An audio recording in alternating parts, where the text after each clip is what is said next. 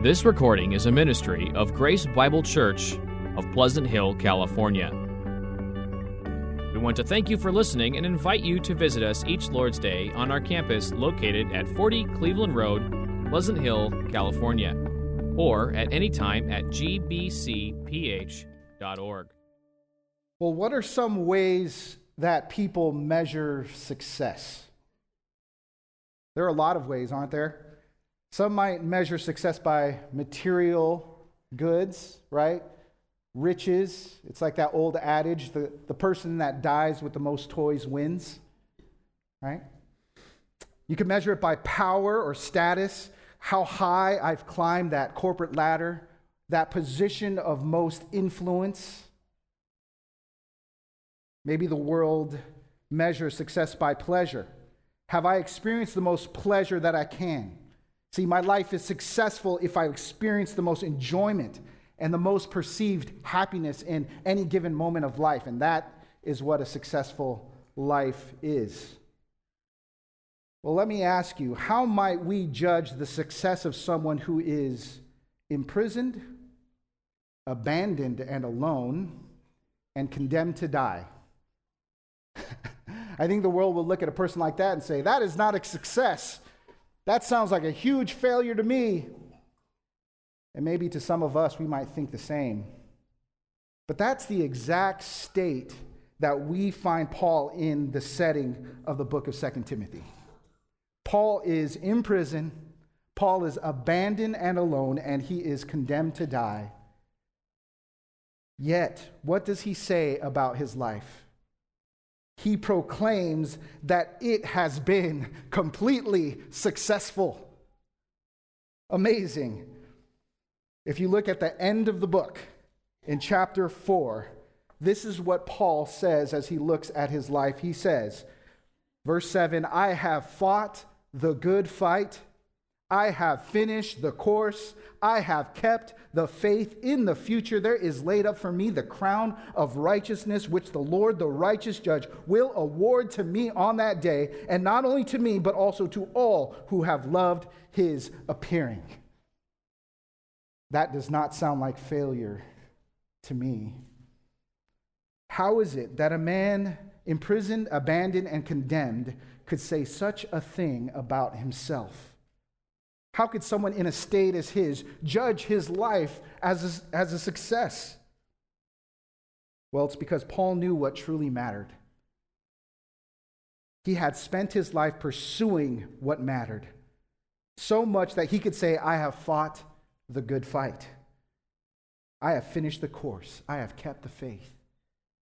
You know, as Christians, what Paul achieved is the greatest thing that we could ever hope to achieve. The greatest measure of success for us as believers is that at the end of our life, we can honestly say, I have fought the good fight of faith. And this is what this book is about. It's a book that points us to that which is most important and reminds us to focus our lives on it so we might fight the good fight of faith. And in this age of a global pandemic, an age of unceasing distractions, isn't this exactly what our soul needs right now? One pastor said this as he spoke on 2 Timothy. It says, 2 Timothy is Paul's last words from a cold, lonely Roman prison. The aged apostle Paul wrote his final instructions to his protege Timothy. Paul knew that this letter might well be his final contact with Timothy. His execution was most likely imminent. He implored Timothy to come quickly to his side, but in case he did not make it, Paul imparted his last words of encouragement to his son in the faith. And this is what this book is about. These are dying words of a spiritual father to a spiritual son. And you know, we don't waste dying words, do we? When it comes to dying words, this is when we must perk up in here. This is when the things that most matter are spoken. So what's this book about? The dying words of a faithful saint, exhorting Timothy and us to do the same. This is a book that teaches us how to fight the good fight of faith. And that's the title for this series for this next 4 weeks. And in those weeks, we're going to see in 2 Timothy how to fight that good fight of faith. We're going to see we fight the good fight of faith by treasuring the Word, by persevering in the ministry of the Word, protecting the Word, and proclaiming the Word. Now in chapter 1, which is what we're going to look at this morning, Paul introduces these themes that he's going to be expanding on in the rest of the letter, while focusing on the gospel as this treasure that we've been entrusted, that we must be willing to keep, be willing to protect, and be willing to suffer for. So the title of this morning's message is Fight the Good Fight of Faith by Treasuring the Word. And we're going to seek to answer just 2 questions. Why ought you to treasure the Word, and how ought you to treasure the Word? Let's read our text in 2 Timothy chapter 1, verse 1 through 14.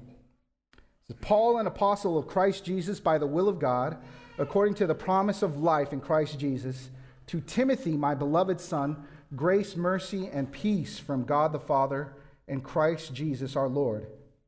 I thank God whom I serve with a clear conscience, the way my forefathers did, as I constantly remember you in my prayers night and day, longing to see you, even as I recall your tears, so that I may be filled with joy. For I am mindful of the sincere faith within you, which first dwelt in your grandmother Lois and your mother Eunice. And I am sure that it is in you as well. For this reason, I remind you to kindle afresh the gift of God which is in you through the laying of my hands. For God has not given us a spirit of timidity, but of power and love and discipline. Therefore, do not be ashamed of the testimony of our Lord or of me, his prisoner, but join with me in suffering for the gospel according to the power of God, who has saved us and called us with a holy calling, not according to our works, but according to his own purpose and grace, which was granted us in Christ Jesus from all eternity. But now has been revealed by the appearing of our Savior Christ Jesus, who abolished death and brought life and immortality to light through the gospel, for which I was appointed a preacher, an apostle, and a teacher. For this reason I also suffer these things, but I am not ashamed, for I know whom I have believed, and I am convinced that he's able to guard what I have entrusted to him until that day. Retain the standard of sound words which you have heard from me in the faith and love which are in Christ Jesus. Guard through the Holy Spirit who dwells in us the treasure which has been entrusted to you. So our first question this morning, why ought you to treasure the Word? Well, first, we should treasure it because of what it is. He says there at the end of this passage, verse 14, he says, guard through the Holy Spirit who dwells in you, the treasure which has been entrusted to you. There's the description of the Word. This is treasure. It's the good and precious deposit. It's the good thing entrusted to you. Now, Paul expands on the preciousness of the Word later in 2 Timothy 3:16, and he describes the Scripture as being the God-breathed Word. God's Word is a treasure because it originates from Him. It's God's own special self-revelation to mankind that contains all things necessary for life and godliness. Psalm 19 summarizes the preciousness of the Word to us. It says, God's Word is perfect, it's sure, it makes wise, it's right, it's pure, it's clean, it's enduring forever, it's true, and it's righteous altogether. And you know, in verse 10 of Psalm 19, the psalmist says this, they are more desirable than gold. Yes, much fine gold. Sweeter also than honey and the drippings of the honeycomb. This is what the Word is.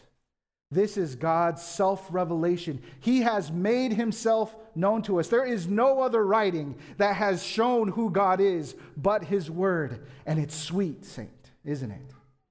It's a treasure, isn't it? One commentator says, it is a treasure, a rich one.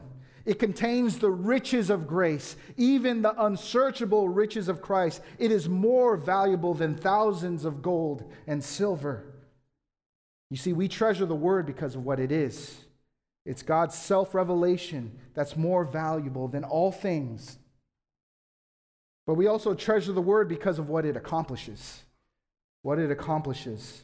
God grants saving faith through the Word. And we see that in verse 5, back in 2 Timothy chapter 1. Verse 5, Paul writes, "For I am mindful of the sincere faith within you, which first dwelt in your grandmother Lois and your mother Eunice, and I'm sure that's in you as well." Now, if you remember about Timothy in Acts 16, Timothy was described as a son of a Jewish woman and a Gentile father. He was Greek. His father was most likely an unbelieving Gentile. So Timothy grew up eventually coming to faith through the faithful teaching of the Scripture from his mother and his grandmother. Paul then writes this later about Timothy's upbringing. He says in chapter 3, verse 14, "You, however, continue in the things you have learned and become convinced of, knowing from whom you have learned them, and that from childhood you have known the sacred writings, which are able to give you the wisdom that leads to salvation through faith in Christ Jesus." You see, it was the faithful childhood teaching of Timothy's mom and the faithful teaching of his grandmother that Timothy became this man of faith, this godly man that he became. And I love how Scripture includes this for us because it's encouraging. It gives hope to children with only one believing parent. Moms, grandmas, keep doing it. Keep raising your children up in the Lord. You don't know if you might be raising the next Timothy. Keep at it. And this is what makes God's truth so precious. It is the only means that is able to give wisdom that leads to salvation through faith. There is no other text that does that. It is the only means given to bring a sinner to saving faith. There is no other writing, no other truth is able to do what God's Word can do. And Paul says the Word did its work in Timothy's life. He came to saving faith. Oh, it's precious. Isn't the Word precious to you? Isn't that the same Word that brought you to the Savior? Now, Paul describes further what God accomplishes through His Word. Look at verse 8 through 10. "Therefore, do not be ashamed of the testimony of our Lord or of me, His prisoner, but join me in suffering for the gospel according to the power of God, who has saved us and called us with a holy calling, not according to our works, but according to His own purpose and grace, which was granted us in Christ Jesus from all eternity, but now has been revealed by the appearing of our Savior Christ Jesus, who abolished death and brought life and immortality to light through the gospel." This is what the gospel does. Paul says it's through the gospel that God's grace has been revealed in Jesus Christ. The gospel tells us what Christ has accomplished by His appearing. Jesus, through His death and His resurrection, has abolished death and has brought life and immortality to light. Now think about those words for a moment. Jesus abolished death and brought immortality to light. Isn't this exactly what the world looks for? What does the world fear more than death? And what do they want more than immortality?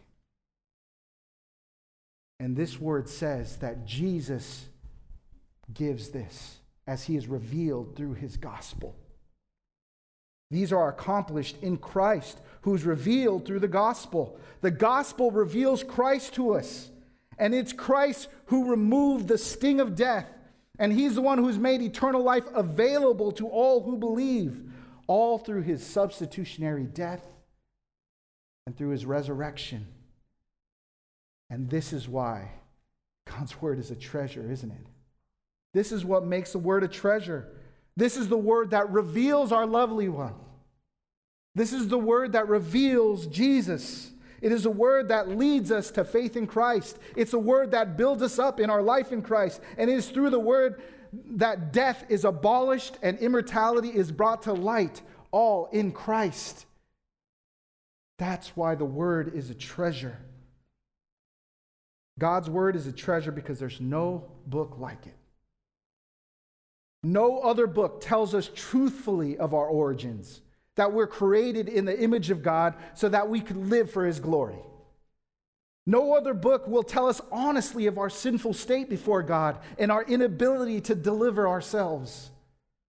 No other book is going to tell us of the one gracious means God provided for our salvation in giving His own Son to the world. No other book will tell us of the perfect life of obedience our Savior lived for our sake and the death on the cross He bore for sinners. No other book is going to tell us of Jesus' resurrection on the third day to verify who He was and that His payment for sin was truly accomplished. No other book will invite the sinner to receive full forgiveness and eternal life by faith in Jesus Christ alone. No other book does that. Indeed, God's word is a treasure. It is a treasure. So the question for you is the word a treasure to me? Is it a treasure to me?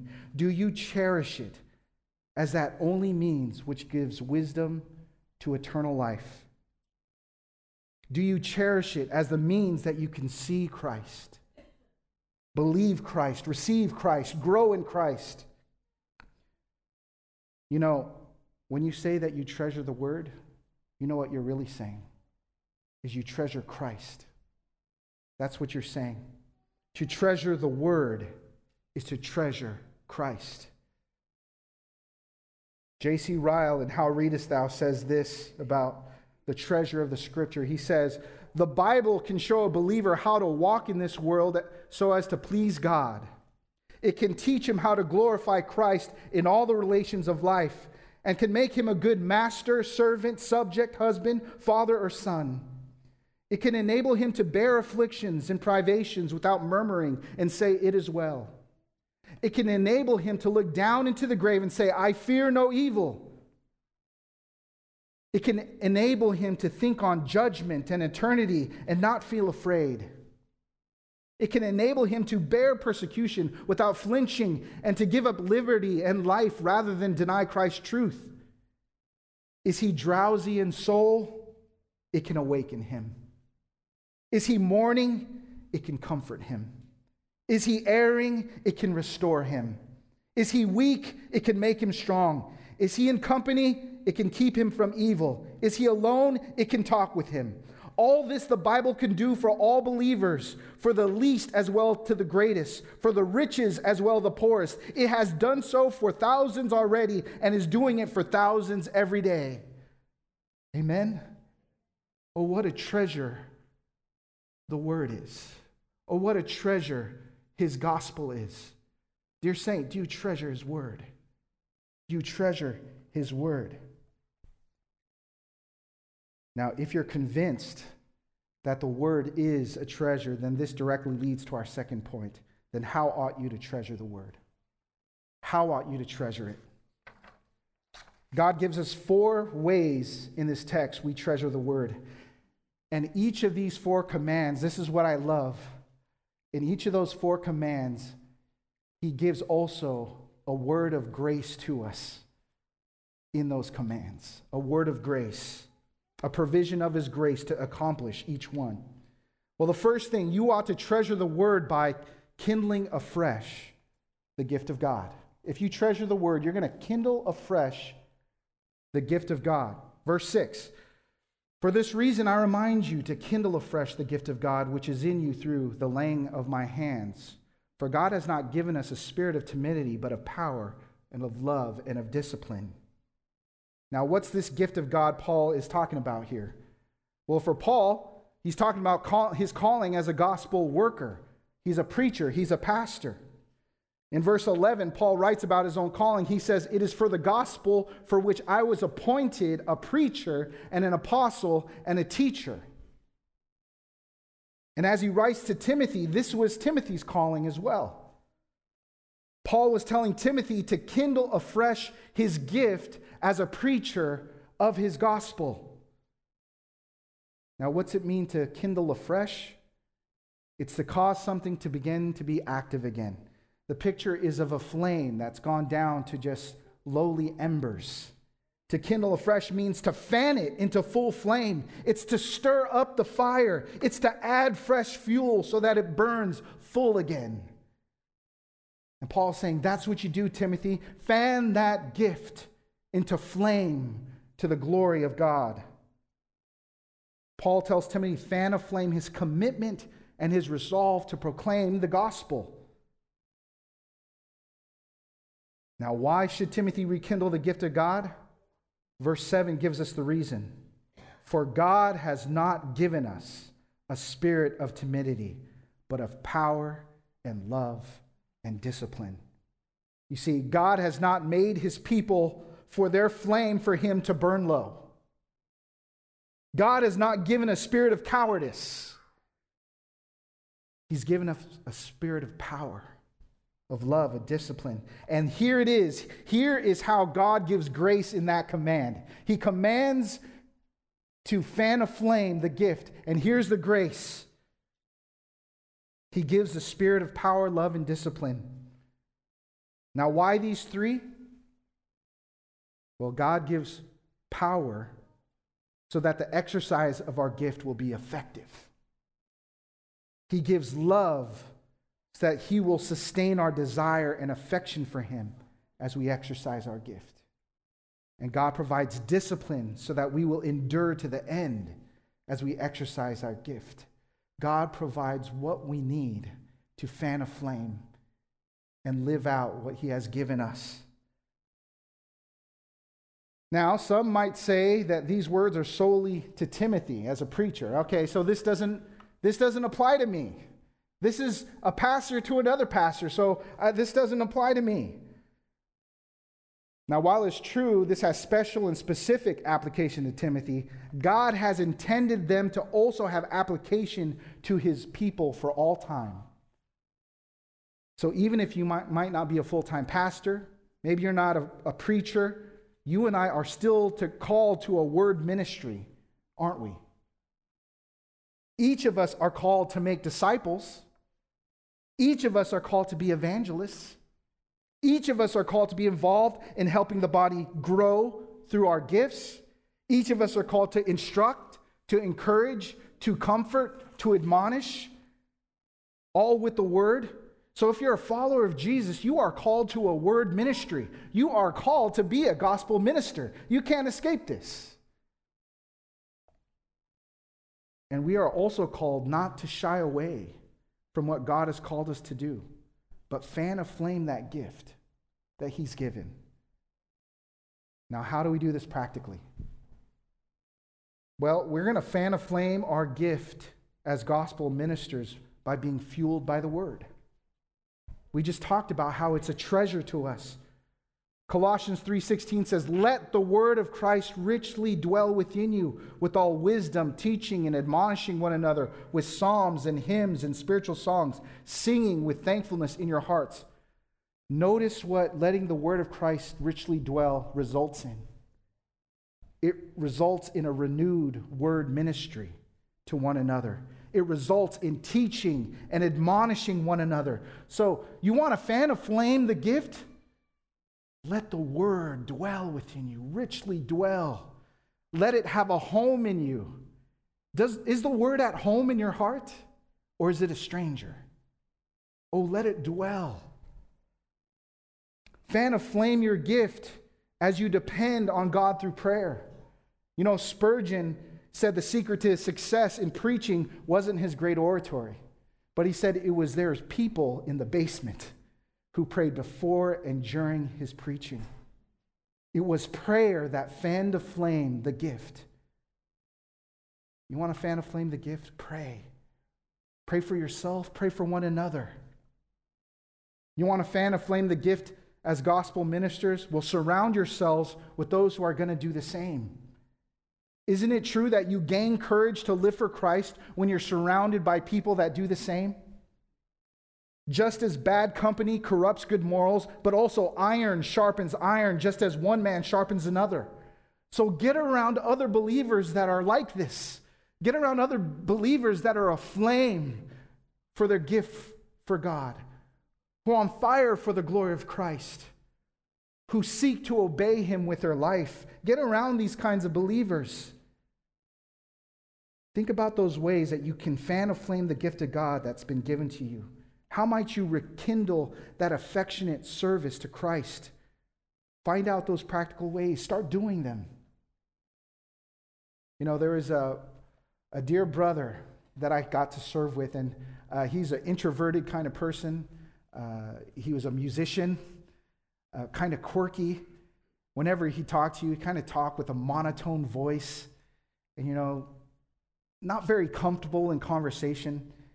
And I got to serve with him. We were on college ministry staff together, and as I saw him grow, I wanted to employ him and to exercise his gifts. And so for the first time, I gave him a chance. I said, hey, I'm going to give you a chance to just share the word to the college students. And I saw that introverted, quiet, monotone speaking, shy person take up the word of God. And I don't know what happened, but something clicked in him. Something clicked where this passion came out of him, this passion for Christ and His word. And we started to have conversations, and he couldn't stop talking about how great Christ was. This guy that barely said 2 words to me, this musician that was only into his electric guitar, he couldn't stop speaking about Christ. And you know what happened? Is he got into leadership training with that they put on the church. He got so fired up, he started going to seminary. And this day, he's one of my best friends, and he's a pastor in San Jose. He was an introverted, quiet, weird, quirky Christian. And now he's proclaiming the glories of Christ to a congregation as we speak. He was one who fanned aflame the gift. You see that? He didn't waste it. He was set on fire by Christ, and he said, I'm going to keep it burning. I would have never thought he would become that. No one looking at him would have ever thought he would be that. But Christ allowed him to fan a flame. There might be some pastors here, some potential pastors, and you might be weird, quiet, and quirky. Fan aflame the gift, Christian. Fan aflame the gift. What great things God might do through us if we just let Him, if we're just willing. Amen? So you treasure the word by rekindling the gift of God, and you also treasure the word by retaining its standard. By retaining its standard. Look at verse 13. Retain the standard of sound words which you have heard from me in the faith and love which are in Christ Jesus. Retain the standard means to hold the example of, to this example, this model of behavior defined by those words. It's as if we ought to think of a person who personally embodies the very truths of Scripture perfectly and then follow after their conduct. What a thought. Do we know someone like that? The Lord Jesus Christ, right? He embodies the Word perfectly. He is the eternal Logos. So when it says retain the standard of sound words, it's basically live Christ-like. Live like Jesus. It means to commit to living, following the model of Christ, fully, holy, and obedient to God and His Word. This is what is of first importance, living out God's Word, being a doer of the Word, not just being a hearer, not just being a knower.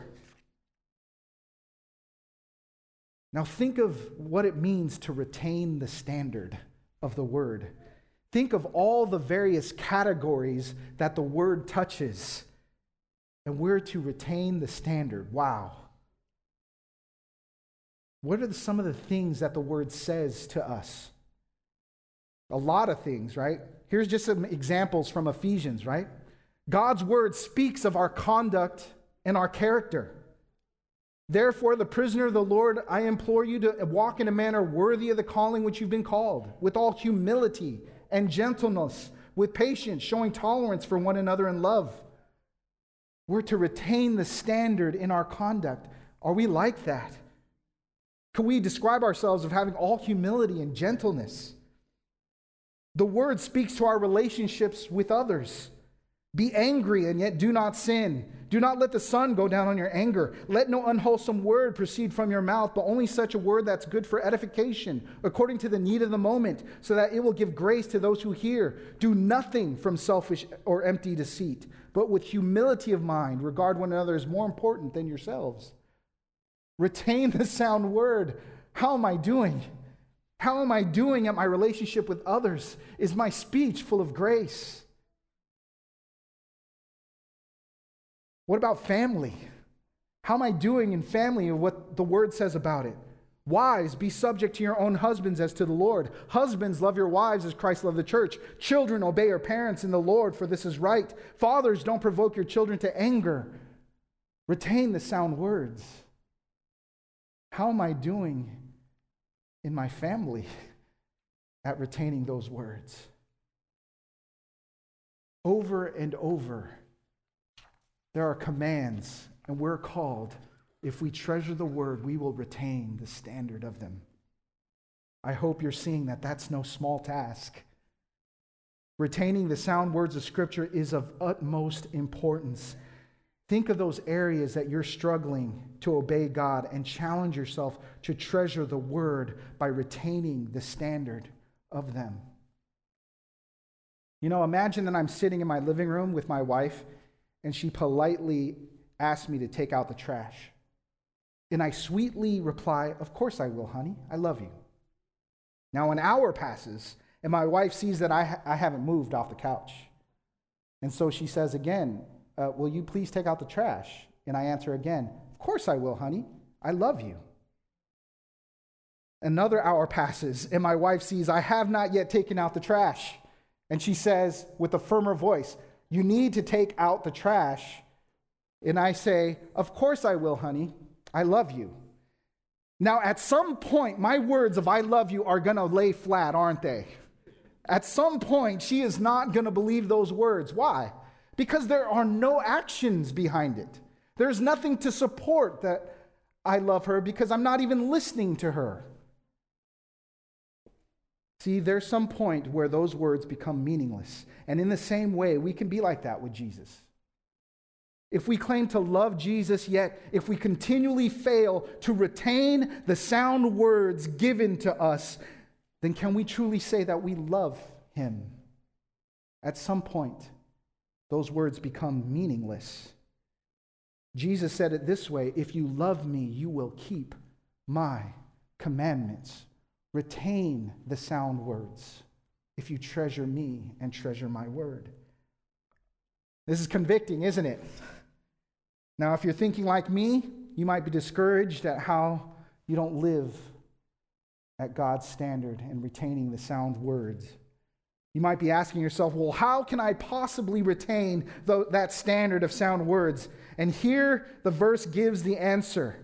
It says, "In the faith and love which are in Christ Jesus." I told you that in each one of these commands, God grants grace to do them. And here's the grace. Here is how we see God gives grace in the command. We couldn't retain the standard in our flesh. But when we're united in faith to Christ, and since the love of Christ has been poured out onto us, we can progressively look more and more like this. By God's grace, we're surely going to grow at retaining the sound word. He doesn't leave us helpless. He connects us to his power by faith in him. There is ample grace through faith in Christ to make us ones who will retain the standard. So there is hope. Do this, Christian. Retain the standard. If you treasure his word and treasure Christ, then retain the standard of sound words. Thirdly, you're going to treasure the word by guarding it.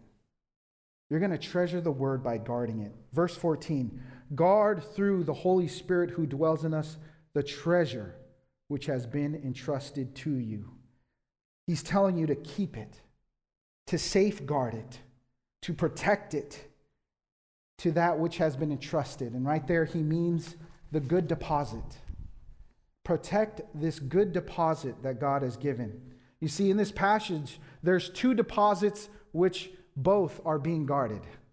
There are two deposits. Look back at verse 12. We see the first deposit. For this reason, I also suffer these things, but I am not ashamed. For I know whom I have believed, and I am convinced that he's able to guard what I have entrusted to him until that day. Same words, that word guard and the word entrust. What's Paul saying? Paul's saying he's entrusting himself and his eternal future to God for safekeeping until the last day. What a wonderful thing.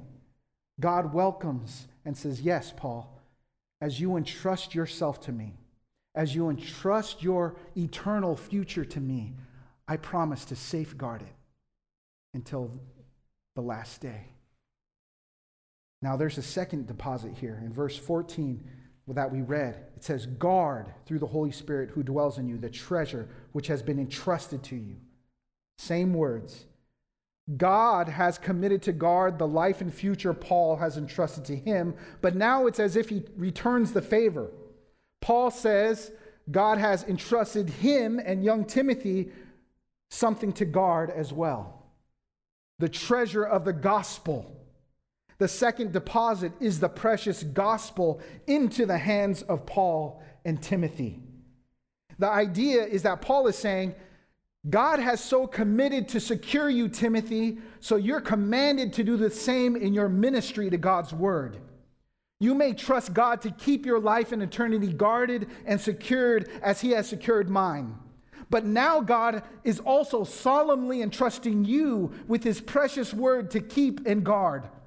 Take as much care over the gospel as God takes care over your life and eternity. Wow. What a solemn responsibility. What a weight of responsibility. The amazing thing is that the responsibility there is not just reserved for full-time pastors or full-time preachers or the apostles. The guarding of the gospel is the responsibility of the whole church and every individual in it. In the first letter to Timothy, Paul describes the church as the church of the living God, the pillar and support of truth. You and I are all called to be guarders, guardians of the gospel, to protect it. I heard some babies crying. Those that are new parents, you feel that responsibility, especially when it's your first one, right? You have no idea what you're getting into, and all of a sudden they place this little life in your hands, and they say, okay, you could go home. And you're thinking, man, I have to get a driver's license to drive. I need to get a certificate to practice anything, but they just give me this kid, and I can go home. And you just feel so inadequate. You feel the weight of this little soul leaning on yours, and you feel the weight of that responsibility. Now multiply that many times, and this is what we should feel with this. God, in his kindness, grace, and wisdom says, here, church, is my precious gospel. Guard her. Guard it. Guard it. Protect it. Make sure it continues. Pass it on. Wow. Wow. What a responsibility. Now, who are we called to guard the gospel from? Well, the first thing we guard it from is from ourselves. It's from our violating it, right? That's why he said in the previous verse, retain the sound standard of sound words. You protect the gospel from you. Protect the word from you, from violating it, for you dragging it in the mud by your unholy living. Don't do it. Protect the word.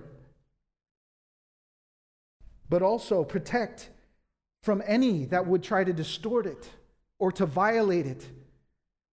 Now, how do we do this practically? You know what I think is that sometimes in our social media age, we think the way we do this is to immediately go into frivolous arguments and snarky statements on Facebook and Twitter. That's where the war wages theologically. Oh, saints, don't get caught up in that. Don't get caught up. That's not the way to guard the gospel, to guard the word. Paul's even going to talk about later refusing foolish and ignorant speculations. There has to be more depth than comments on a comment field. How do you guard from those that distort and violate the word? Live it out, Christian, with conviction. Think of Daniel 1, where they were called to eat the emperor's food. And what they do, they stood. They said, no, I'm not going to do it. I'm going to keep the ways of my God. I'm not going to defile myself.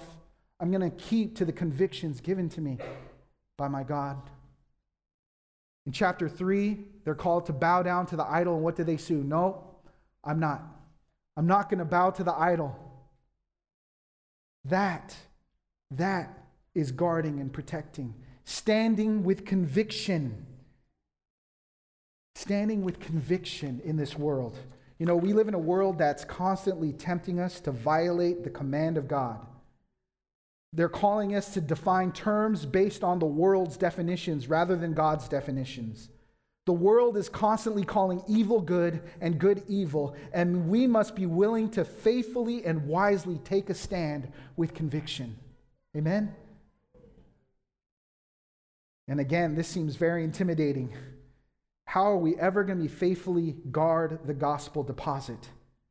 Well, this verse answers it for us. Through the Holy Spirit who dwells in us. And here's the grace provided. God gives us the grace we need. We're not on our own in our task to guard.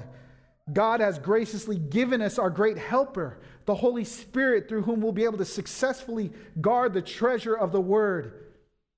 As we live a life led by the Holy Spirit, He's going to give us the power to guard the Word.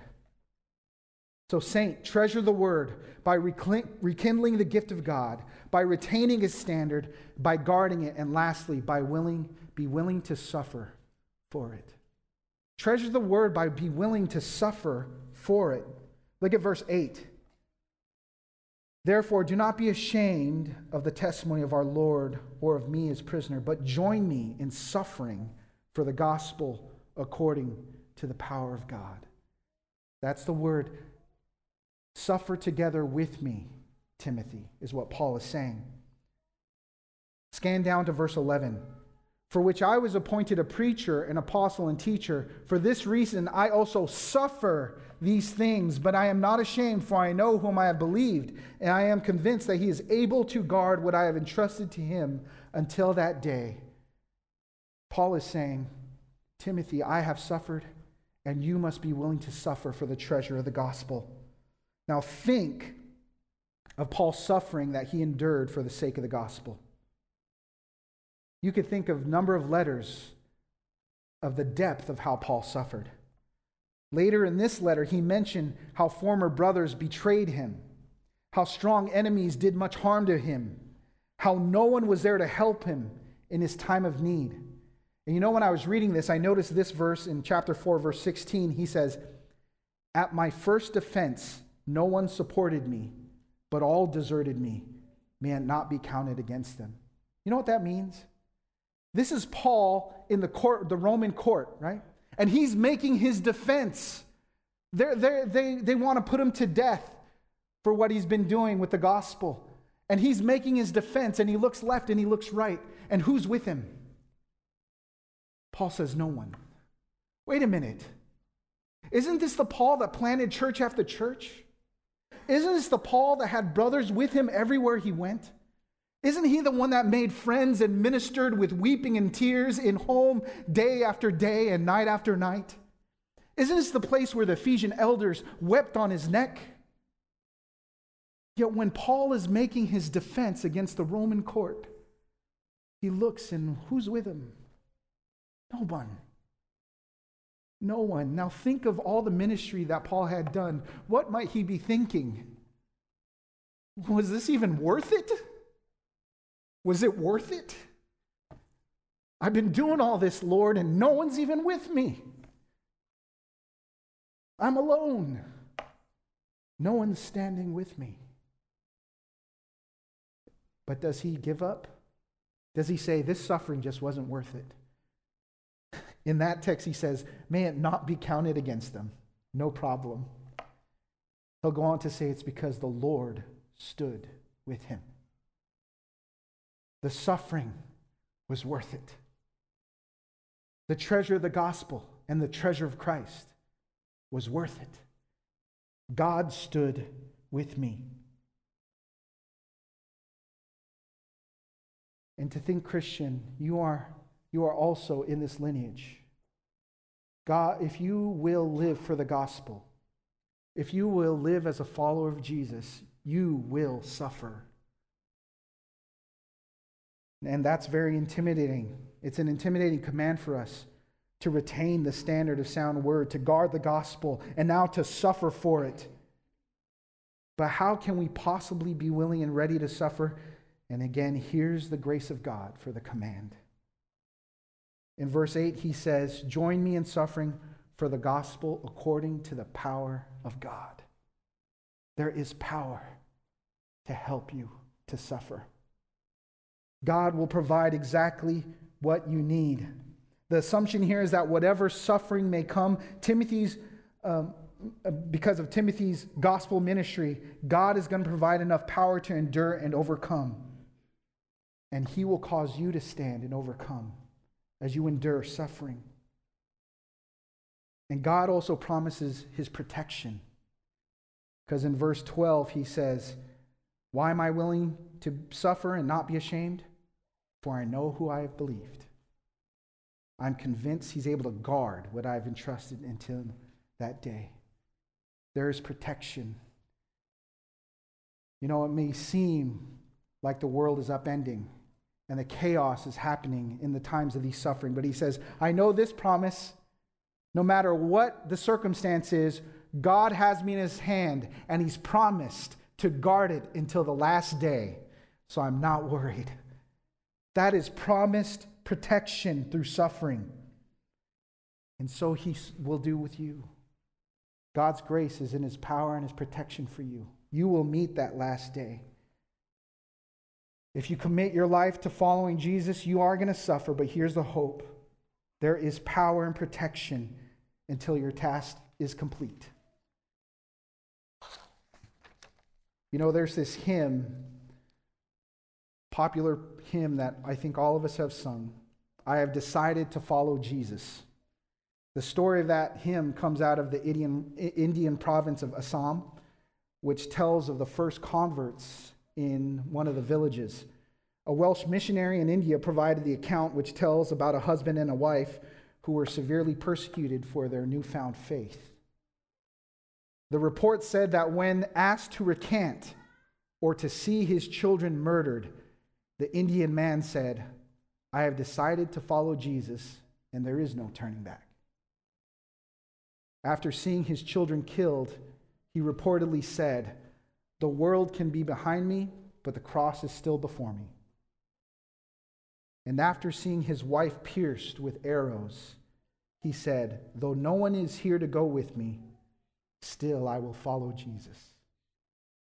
According to this missionary, when he returned to the village, a revival had broken out, and those that had murdered these first converts had since come to faith themselves. The Welshman passed along these reports to the famous Indian evangelist Sadhu Sundar Singh, and he would later pen this into a famous hymn, I have decided to follow Jesus. Dear saint, do you treasure the word? Do you treasure the Lord Jesus Christ? Then you are called to suffer, and you will. And it may not be like this, it may not be in the same extent that Paul and Timothy did, but you will suffer. Are you willing to do so? Are you willing? May you, like Paul and that missionary, or that Indian convert, will you say, it is worth it? Christ is worthy of the suffering. I am willing because this word is a treasure and because Christ is a treasure. So, dear saint, treasure the word. It's the God-breathed word that's more valuable than gold. Treasure the word because it accomplishes what nothing else can. Saving faith, and it reveals Christ. And treasure the word by rekindling your gift, retaining its standard, guarding it, and being willing to suffer for it. May the Lord strengthen us to do this. Let's pray.